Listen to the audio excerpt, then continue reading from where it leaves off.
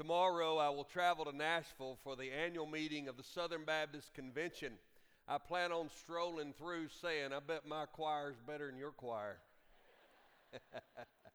Do pray for my wisdom and the wisdom of many leaders as we gather. There are many things that we are dealing with as a convention, and also it reminds me that my great faith is not in a convention or a denomination. It is in the Lord of the local church. And I believe with all my heart that one of the reasons God blesses the local church is the local church has the Word of God and the opportunity to communicate it locally into the lives of us in this community.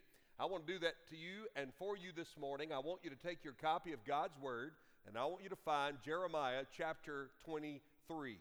Jeremiah chapter 23. As you're turning there, as often is the case, I want to ask you a question. Have you ever gotten some bad information? Ever been misguided? Several years ago, I had the privilege of taking my very first trip to the Holy Lands. In fact, if you're interested in going to Israel, I'm planning on taking a trip next year in March. There'll be more information about that this fall, and my desire was to do one annually. We did one 2 years ago. A pandemic canceled last year's trip, but I would love the opportunity over the next decade to take every one of you who can and has the physical ability to go to the Holy Lands. It is a powerful trip. But I was going on my very first trip. I had intended to go as a seminary student, but my first semester of seminary was the same semester of 9/11, September of 2001, and that changed the Middle East travel for some time. So it wasn't until several years ago that I had the privilege of going. Well, the trip lined up just after the Christmas break. And so, as is often the case for us, Laurel and I took our children to our home state of Alabama to see grandparents and family, and we spent Christmas there, and then I was to leave and go to Israel. So I got up the morning of my flight and drove to the Atlanta International Airport, Hartsfield-Jackson Airport. It is a massive airport. In fact, it encompasses 4,700 acres. That's how big this airport is.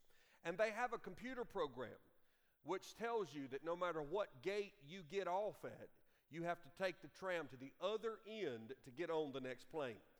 Every once in a while, I'll walk off a flight and go one gate over. I'm scared to death. I'm like, this thing's going to be cursed from the beginning. Well, I knew that the international airport there in Atlanta had both a national and international terminal. But I was not flying directly into Tel Aviv, where you fly into. I was flying to New York and from New York to Tel Aviv, and I was a bit confused. I parked at a central location and made my way into the main area of the airport where most of the terminals are. And the first person with a uniform on, a representative of the airport I encountered, I said, ma'am, I have a question for you. I've got plenty of time, but do I need to go to the international terminal, even though I'm flying to New York and then to Israel, or do I fly to New York from this terminal? She said, oh, no problem. You will fly from this terminal. So I got my car situated. I got my bags out. I went into the airport. I made my way through security and began looking for my gate, a gate I could not find. And then after several other episodes with people who were supposed to be trying to help me, I finally determined I'm in the wrong terminal. I had to go back out of security, no idea where my bag is, have to go back out of security, and I had to catch a tram across to the international terminal. And the whole time I'm watching my clock. Well, at this point, and this was about 5 or 6 years ago, there was a difference between the time in which they shut the door on a plane for a national flight and an international flight. And I just missed it. I missed my flight. Now, we're not talking about a puddle jumper flight where you fly from Atlanta to GSP. You know, those flights are like weddings. It takes longer to get in than it does to actually do the ceremony.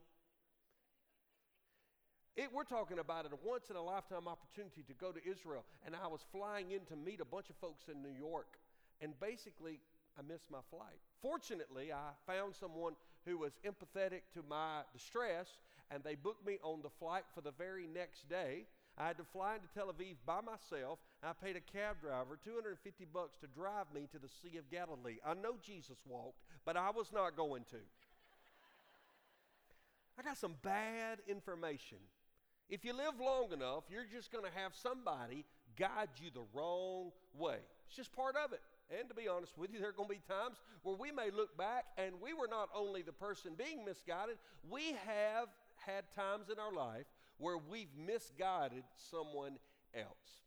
Flights can be missed. Flights can be canceled. Most mistakes can be overcome. But what happens when you get misguided spiritually? The consequences can be terrible. I want to preach to you a message this morning called Lying Leaders. And the reason I want to preach to you this message is actually not only found in the book of Jeremiah, it's found in the book of Ephesians. Now, you stay in Jeremiah, don't turn there. But every single month, I teach our new members course here at Church at the Mill. And every month that I teach it, I use the same passage. If you joined our church in the last decade, you've sat in a room where I have talked you through this passage rather briefly. It's not an in-depth study, because Ephesians chapter 4 is really the chapter where we have the most full picture of how church is supposed to function. And one of the things that Paul says about the church is the gifts of God are given so that people can have truth. In Ephesians chapter 4, verse 11, not our text this morning, this is what Paul says. And he, that's a reference to Jesus, gave the apostles, those are the people that wrote the New Testament, the prophets, those are the people that wrote the Old Testament, the evangelists, those are people with a gift to go out and share the gospel in the mission field, the Billy Grahams of our generations, and the shepherds and teachers. And in the original language, that's one word, shepherd, teacher. Those are the people called out to feed the church every week the word of God, to guide, to shepherd, to lead, to feed. And here's why. To equip the saints, that's every Christian who has a relationship with Christ, which is by default a Christian, is purified by the blood of Jesus, is filled with the Holy Spirit, is referred to in the Bible as a saint. Equip the saints for the work of ministry, for building up of the body of Christ. So the job of the pastor teacher is to give you the tools needed to do ministry. Why though? Well, look at the very next phrase. Until we all attain the unity of the faith and the knowledge of the Son of God. Notice the all there. You may be brand new to the faith. You may be new to Jesus. You may be coming back to Jesus, having been away from him for a long time. Can I tell you that God's goal for your life is not that you make heaven by the skin of your teeth. God's goal is for every Christian to become a mature follower of Jesus. He says, to the measure of mature manhood, he's using the analogy of a boy becoming a man, to the measure of the stature of the fullness of Christ. Now, why? Why is maturity in Christ so important? Look at the very next phrase. So that we may no longer be children. Now, children aren't a bad thing in Scripture. He's using the metaphor of the difference between the maturity of a child and the maturity of an adult. Then he switches to the metaphor of a ship on the ocean, tossed to and fro by the waves and carried about by every wind of doctrine, by human cunning, by craftiness in deceitful schemes. Now, when Paul wrote the book of Ephesians, the church was less than 100 years old. It was less than 100 years since Jesus had lived and died and rose again and ascended into heaven and given the church the Holy Spirit. But even in the first generation of Christians, Paul saw that people were given the wrong information all the time. And wrong information in the name of Christ can be deadly. And so Paul saw it as the local church's responsibility to put people in the best possible position for you to make sure you can discern what is spiritually true and based on God's word versus what is spiritually false and in opposition to God's word. And by the way, I don't want to run the risk of being too elementary, but I also don't want to miss stating the obvious. That's what I want for you. That's why we preach through books of the Bible. That's why we never ever start a sermon without cracking open the Word, reading the Word and explaining the Word. You know, the role of preaching is not for you to walk out impressed by what the pastor knows. The role of good preaching is what you know when he's done preaching. It is not for you to come and to be impressed by someone who may have had a theological education. Many of you have education in other fields. You are just as equipped and just as professional in what you do as perhaps I am in what mine. That's not the point. It's not to impress. It's when you hit those doors and you live your everyday normal life that you're able to discern the will of God based on the Word of God, and that you're not taken captive by terrible teaching that is often done in the name of Christ by wolves in sheep's clothing. And by the way, this is not new, because hundreds of years before the Apostle Paul was inspired by the Holy Spirit to write the book of Ephesians, that was, of course, a letter in its inception, the prophet Jeremiah is prophesying in Judah, and one of the things that breaks his heart the most is lying leaders, a.k.a. false prophets. And if we can learn anything from this passage, we're not to trust them. Let me show you what I mean. In Jeremiah chapter 23, last week we only dealt with the first 8 verses. We began in verse 9 this morning, and we'll go through the whole chapter. Concerning the prophets, and notice he doesn't call them lying prophets. Lying prophets never identify themselves as lying prophets, by the way. Concerning the prophets, the people that everybody seems to be listening to. Listen to Jeremiah. My heart is broken within me. All my bones shake. I am like a drunken man, like a man overcome by wine, because of the Lord and because of his holy words. For the land is full of adulterers. Now, he's not talking about the actual sexual sin of adultery, though this was prominent among these false prophets. He's talking about cheating on their call and cheating on God. At the very root of adultery is not just the physical act. It is someone betraying the trust and the loyalty they have expressed to a spouse and choosing to follow their own sinful desires, betraying that covenant. Well, that's the best analogy that Jeremiah could come up with when he says, this is what these prophets have done. They are cheating on what should be their first love, the Lord God, by giving loyalty to all kinds of truth and false gods. He goes on to say, verse 10, for the land is full of adulterers, because of the curse the land mourns, and the pastures of the wilderness are dried up. Their course is evil, and their might is not right. Both prophet and priest are ungodly. Just a word there, listen. You can have a title and be recognized by a ministry and publish what looks to be Christian books and music and be ungodly. Don't assume that every person that portrays themselves as a Christian authority, Christian celebrity, Christian artist is. It does not mean we walk around cynical. It doesn't mean we're not willing and open to learn and grow from the gifts that God gives the church. It does mean that we need to develop wisdom and discernment to make sure we're listening to the right people who are listening to the right one true God. The Bible goes on to say in verse 11, both prophet and priest are ungodly. Even in my house I have found their evil, declares the Lord.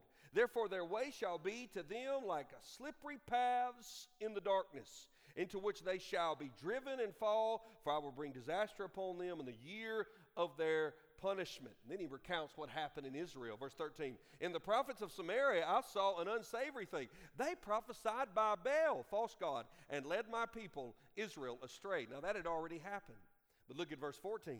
But in the prophets of Jerusalem I have seen a horrible thing. They commit adultery and walk in lies. They strengthen the hands of the evildoers, so that no one turns from his evil. All of them have become like Sodom to me, and its inhabitants like Gomorrah.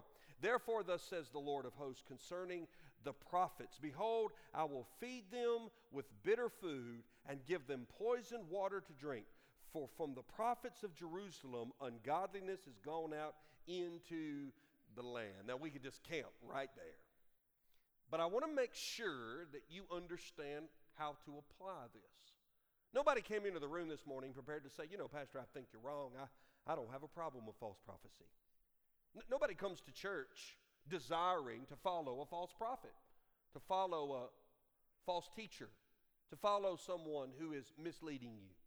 So it's important to unpack the Word of God so that we can determine how to discern that.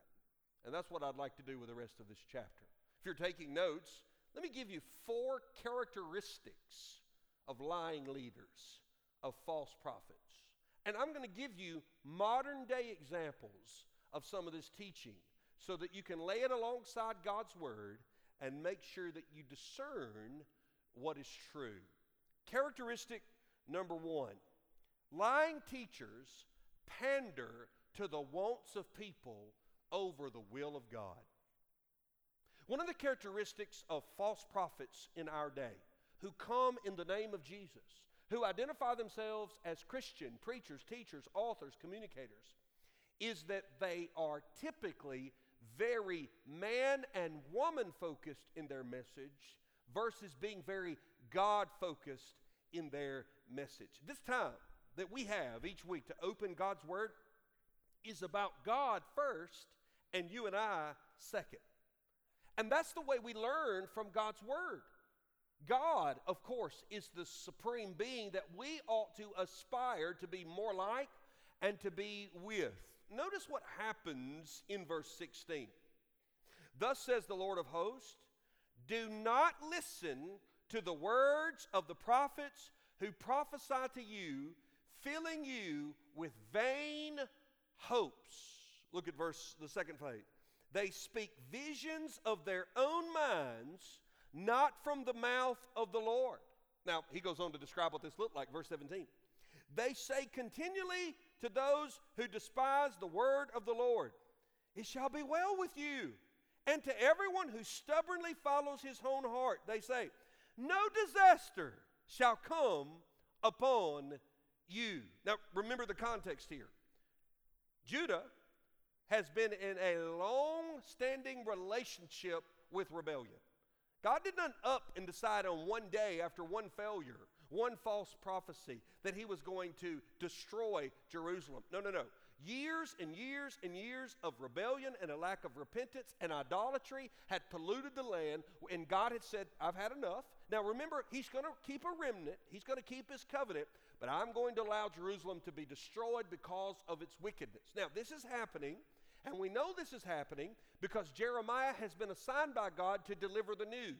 I told you at the very beginning of our journey that God often would communicate corporate judgment in the hopes of individual repentance. No matter what God had decided corporately for Israel, he's always looking for individual men and women who will own their sin, repent, and turn back to him. And we see glances of this and glimpses of this in the book of Jeremiah. But Jeremiah's assignment's a hard one. He's got to go to Judah and say, the Babylonians are coming. And when they come, don't rest your hope in God, because it is God who is bringing them for your own wickedness. Wickedness like idolatry and child sacrifice and the complete and total neglect of morally loving your neighbor, of treating the poor justly, of caring for those who cannot care for themselves. Indictment after indictment after indictment in the first 22 chapters that we have studied in a very in-depth way. And so, if you're in that situation and you want to draw a crowd, just tell them it's not going to happen. Oh no, we're all good. Jeremiah's over there harping again about the Babylonians and Nebuchadnezzar. I don't see anybody in the city. The sun came up this morning. It's all good. And when you do nothing but appeal to a human's desire for comfort and pleasure, you make your ministry more about men and women than it is about the Lord God. Let me give you some modern day examples of this. Fresh off of Twitter, Instagram, YouTube, you can find them today. One very prominent pastor who I believe says some things that are inaccurate posted this: decide your when and order your life accordingly. Notice your when. order your life. Now again, if we were at a Marriott somewhere and you had signed up for a motivational conference, fine. But a man of God should tell you it's not about your win. What does God want for your life? And align your life accordingly. And by the way, when you get in His will, that's when you really win. It's called heaven. It gets even worse. One prominent teacher, in talking about the woman who was healed from the issue of blood, you remember the woman who reached out and touched the garment of Jesus? Listen to the twisted teaching. She didn't wait for a touch from God. She went and touched God. I got no problem with that. If you need to feel God, you need to touch Him. She was healed by a thought. No, sir. She was healed by a Savior. She was healed by a thought. So too, you can overcome your issues with just a thought about God. Satan thinks about God. Today, every person in hell is thinking about God. It has not overcome their issue. Friend, it is not in you. Only a Savior can help you overcome your issue, not your own ability to think about Him.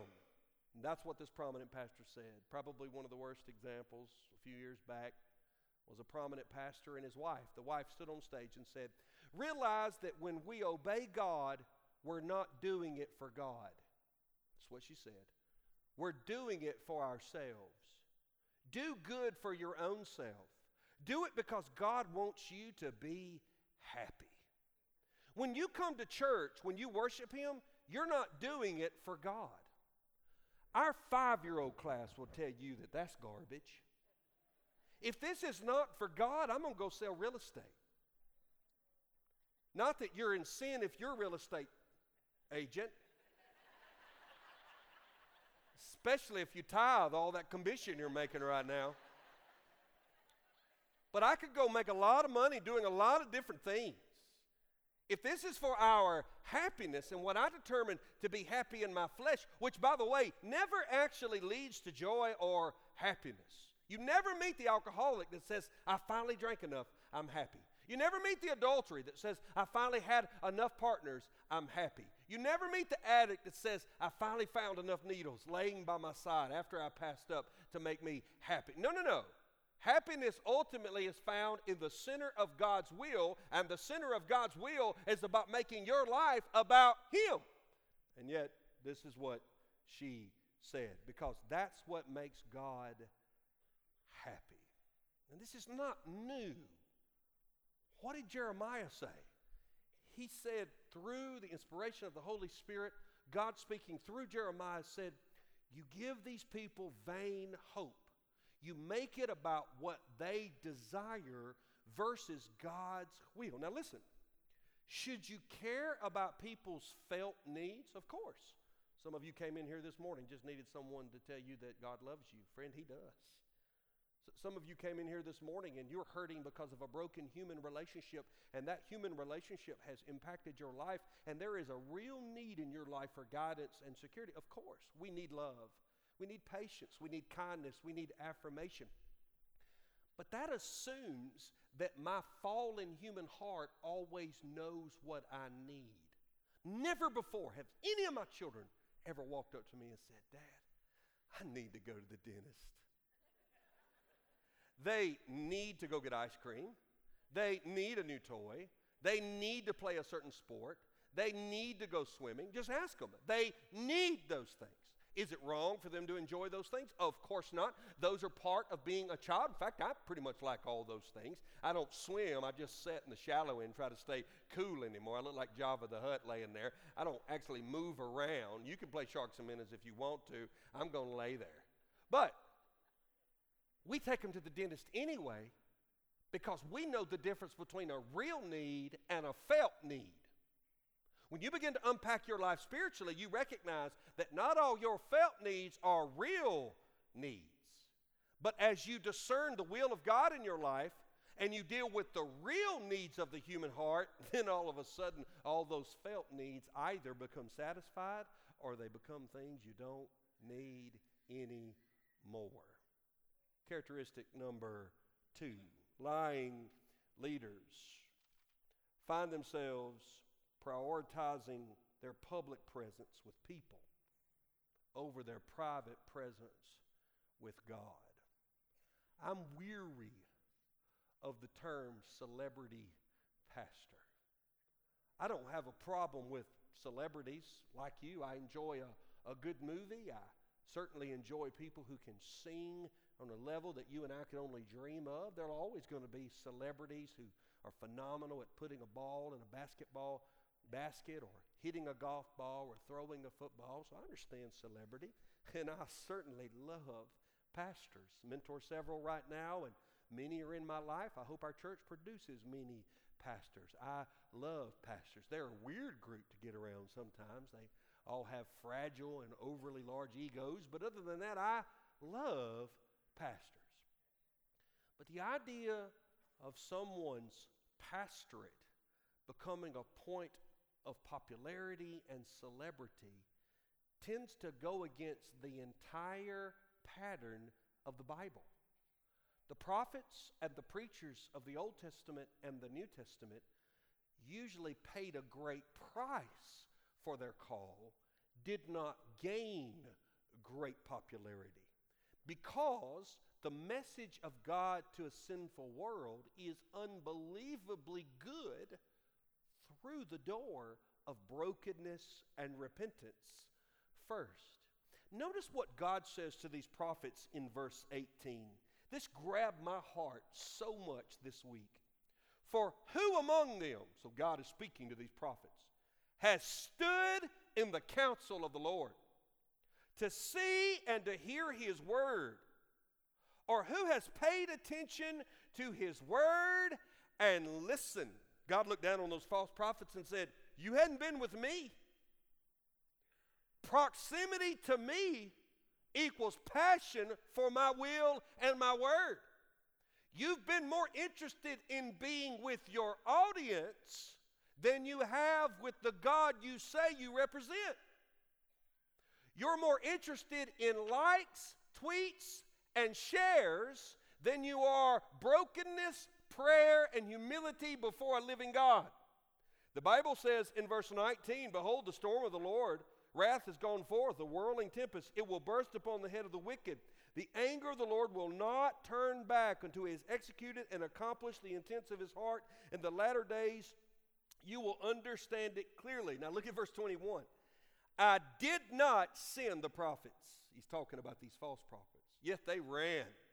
They wanted the position. I remember reading a book by a guy who has a lot of respect in certain circles, and yet he began to talk about his route into ministry, and he said God didn't call him, he volunteered. That caused me to shudder in my spirit. I mean, there's a lot of things you can volunteer for. Some of you have volunteered for Vacation Bible School. God's called you to serve, and you volunteered for Vacation Bible School. Let me tell you the two greatest days of Vacation Bible School. The first one and the last one, amen? When I volunteer to step up for a unique assignment, for something that my church needs. But there's a difference between a volunteer and someone who is called in a lifelong ministry to preach and teach and inspire and encourage. And God said, I didn't send them, and they ran. And then he said something else. I did not speak to them, yet they prophesied. And here's how God knows that. But if they stood in my counsel, then they would have proclaimed my words to my people.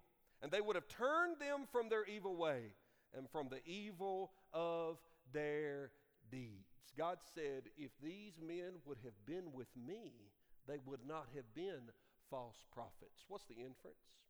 The inference is often lies told by leaders in the name of Jesus are the result of someone who cares more about their public platform than he or she does about truly representing the will of God. It broke my heart last year when I read one prominent pastor who is also a politician make this statement. I've been focused on women's health, women's choice, and reproductive justice, he said. that is consistent with my view as a Christian minister, and I will fight for it. He's pro-choice. He says that's because he's a Christian minister. I have no problem with caring deeply about the needs of women. I have no problem with recognizing that men and women and children, as far as Christians are concerned, should be given access to health care that helps them live their lives. My problem is a person pretending to be a man of God and forgetting something. What about the justice of the innocent baby in the womb? What about the Word of God that says every life is precious and He knits us together in the inwardmost place of our mother? This is not a pastor. This is not a minister. And his pronounced disregard for the Word of God shows that what he cared about most was his position, pastorally and or politically. Third characteristic. Oftentimes, lying leaders preach words of people over the Word of God. Look at verse 23. Am I a God at hand, declares the Lord, and not a God far away? Can a man hide himself in secret places so that I cannot see him, declares the Lord? Do I not fill heaven and earth, declares the Lord? God begins to reflect sarcastically. He said, I'm not a local deity, and I'm not a limited deity. I'm a God who's here and there, far away and near. I'm a God who hears and sees all things. And this is important because what right would God have to do to indict these lying leaders had he not heard and seen what they had said and done? Look at verse 25. I have heard what the prophets have said, who prophesy lies in my name. In my name. Every person I'm showing you this morning is someone who identifies as a Christian. In my name.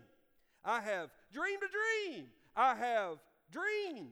How long shall there be lies in the heart of the prophets who prophesy lies and who prophesy the deceit of their own heart, who think to make my people forget my name by their dreams that they tell one another, even as their fathers forgot my name for Baal.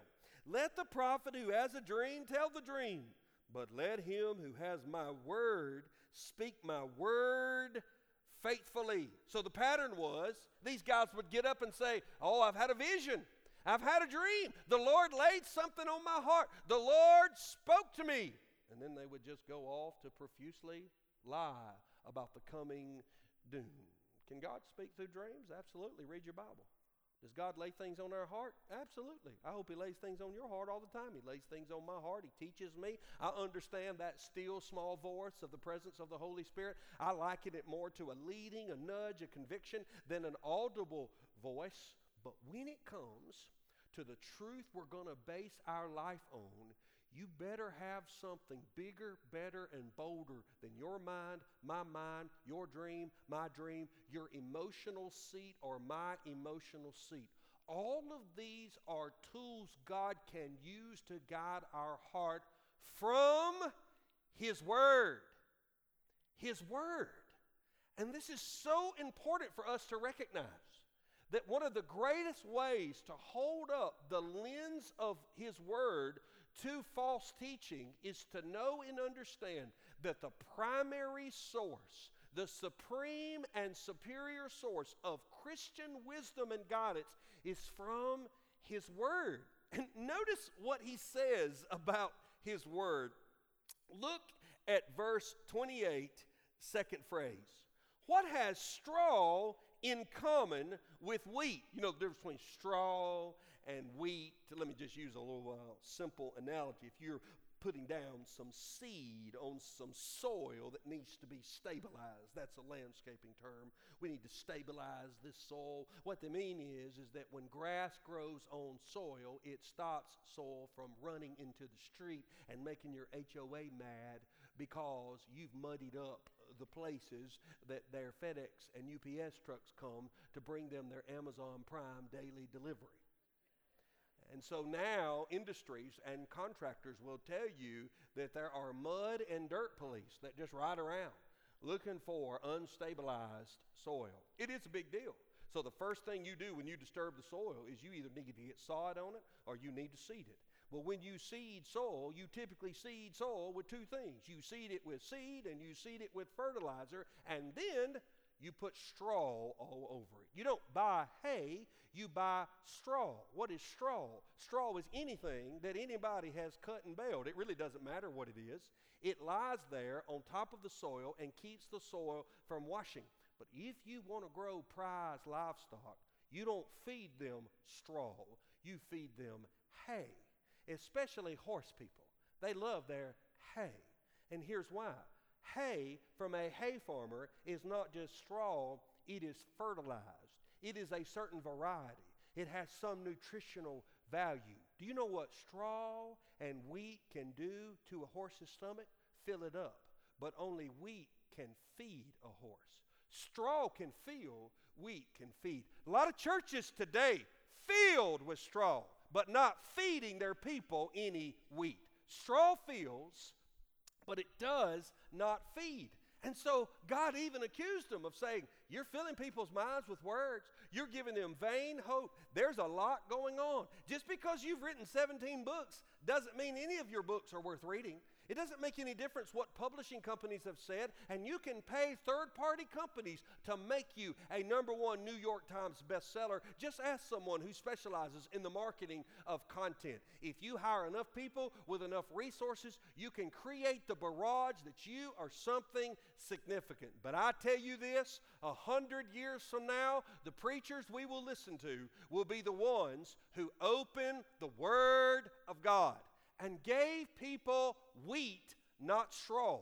And this is why God says in this passage in verse 29, "Is not my word like fire, declares the Lord, and like a hammer that breaks the rock in pieces? Therefore, behold, I'm against the prophets, declares the Lord, who steal my words from one another." Just watch your social media feed.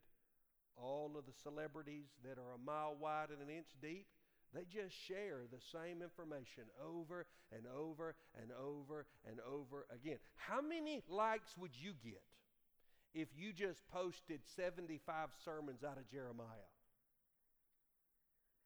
You know why we're doing that? Because you need wheat, not straw. You need something that can build your life bigger and better than any individual can. I am not qualified to tell you how to live your life. I think every pastor should have wisdom and discernment. I think every small group leader ought to have a certain level of spiritual maturity. But if you start depending on other human beings for the guidance of your life and not the Word of God, you may or may not succumb to false teaching, but you are setting yourself up to be extraordinarily vulnerable to it. And notice what happens in this passage. Look what the Bible says beginning in verse 30. "Therefore, behold, I'm against the prophets who declares my word, declares the Lord, who use their tongues and declares the Lord." Let me show you what one modern communicator said last year in a series he did. He said these words: "If you were raised on a version of Christianity that relied on the Bible as the foundation of faith," I hope you can say that about your children, "a version that was eventually dismantled by academia or the realities of life, maybe it's time for you to change your mind about Jesus." If the flags are going up, they should. Look what else he says about this. "Maybe it's time for you to consider the version of Christianity that relies on the event of the resurrection of Jesus as its foundation. If you gave up your faith because of something about or in the Bible, maybe you gave up unnecessarily." very prominent pastor. You own some of his books. This is extremely dangerous. He's trying to separate the truth of the Word of God from the event of the resurrection, which, by the way, I would say is given to us through the truth of the Word of God. Do you know what Paul said? Paul said these words to young Timothy: all Scripture, even Jeremiah, all Scripture is breathed out by God and profitable for teaching, for reproof and correction and training in righteousness, that the man of God may be complete, equipped for every good work. All Scripture.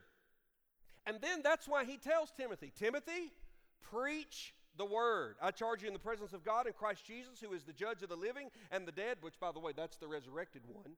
And by his appealing in his kingdom, preach the Word. Be ready in season and out of season. And what do? You reprove, you rebuke, and exhort with complete patience and teaching. So you do it over and over again. The Word of God and the God of the Word are inseparable in our relationship with Him. It just matters. Finally, last characteristic. We're done. Last characteristic. This is important. Lying leaders promote rebellion in people over repentance before God. Look at verse 15, verse 22, and verse 32. I'm going to backtrack very quickly. Look at verse 15. Therefore, thus says the Lord of hosts concerning the prophets, behold, I will feed them with bitter food. He's going to treat them the way they treated him. Look at the last phrase.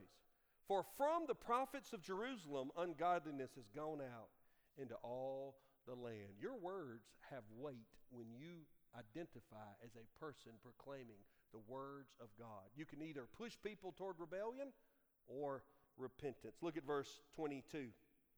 But if they had stood in my counsel, then they would have proclaimed my words to my people, and they would have turned them from their evil way and from the evil of their deeds. A man came up to me recently and said, Pastor, I don't know the number, but I know over the years there have been several times where I have repented of something after I left church at the meal. That may be one of the greatest words of encouragement I've ever received. The Christian life is not just about repenting from sin once and being saved.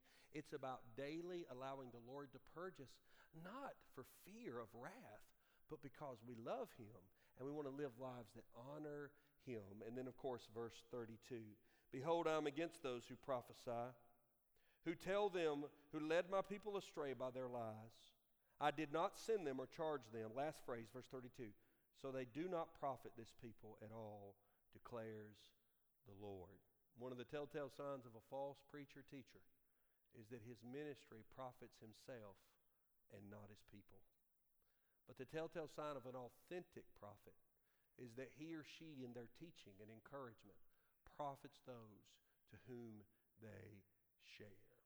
Any of you heard about the Eaton local movement? I learned a new term this week, a locavore. I didn't know that term. It's a real term. So I consider myself a carnivore. Actually, I'm an omnivore like you. We eat plants and vegetables and meat. Some of you may be vegetarian. But actually, locavore is a term that's kind of new, and it's someone who always tries to only eat what is locally grown and sourced. It's that whole farm-to-table movement. And I know Laurel and I have enjoyed finding some restaurants that serve local cuisine. It's really good. I enjoy that. Now, the Lord would have to move me to a unique place if I only could eat locally. It would have to be like a lobster farm next to an Angus farm, next to a pig farm, next to a fried cheese sticks farm. But if there's a place like that, then I would eat locally, you know, as long as there's an ice cream tree nearby. And so, but I thought about that just as a quick word of application for you. You say, Pastor, I believe you. I agree with you on this. How do I discern? The Bible says that the Word of God is the nourishment to our soul. Jesus said, I am the bread of life. Jesus, of course, was called the Logos, the Word. So in thinking about that, here's what you need to do with your life. Number one, eat locally. Doesn't mean we reject Christian teaching from other sources, but make sure you're instructed primarily through a local church from a Bible-believing, biblically qualified pastor who preaches from a text each and every week. Eat locally. Eat fresh and organic, which means don't eat once a month. Make sure you're constantly getting the warm bread of God's Word served into your life. Even when you travel this summer, stay in tune online and continue to feed on God's Word.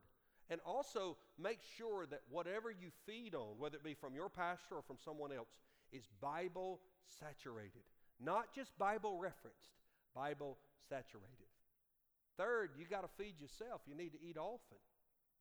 Your own time with the Lord, walking through books of the Bible, studying God's Word, praying and reading Scripture will build within you a knowledge of the Scripture so that you can spot counterfeit.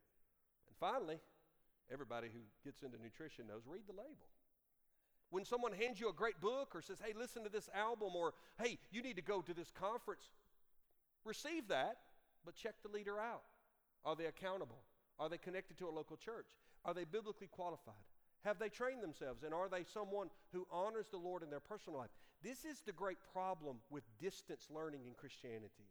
This is why some of you who are online today need to come back home and need to be with us or find a local church in your community. Because how can you know if a man's leading his family or loving his wife? How can you know if a man and woman leading a small group are living the faith that they teach about if you cannot see them, if you cannot watch them, if you cannot to some degree be in their presence? And so when you do these things, you do them because the Bible says to test the spirits. That's what John said in the book of 1 John. He says, I want you, brothers, don't believe every spirit, but test the spirits to see whether or not they are from God. For false prophets have gone out into the world. You say, is this a Jesus thing? You know what Jesus said to us? He said these words, beware of false prophets who come to you in sheep's clothing, but inwardly are ravenous wolves. You will recognize them by their fruits. Are grapes gathered for thorn bushes or figs from thistles? And you know what he said on Judgment Day about these false prophets? He said this. He says a little bit later, and many mighty works in your name, and then will I declare to them, I never knew you. Depart from me, you workers of lawlessness. So on Judgment Day, there will be many false prophets who will say, we grew massive ministries. We wrote many books. We did a lot in your name. And Jesus will say, I never knew you. Depart from me. I certainly don't want you to ever find yourself falling prey to lying leaders. So apply this word to your life. Let's pray together.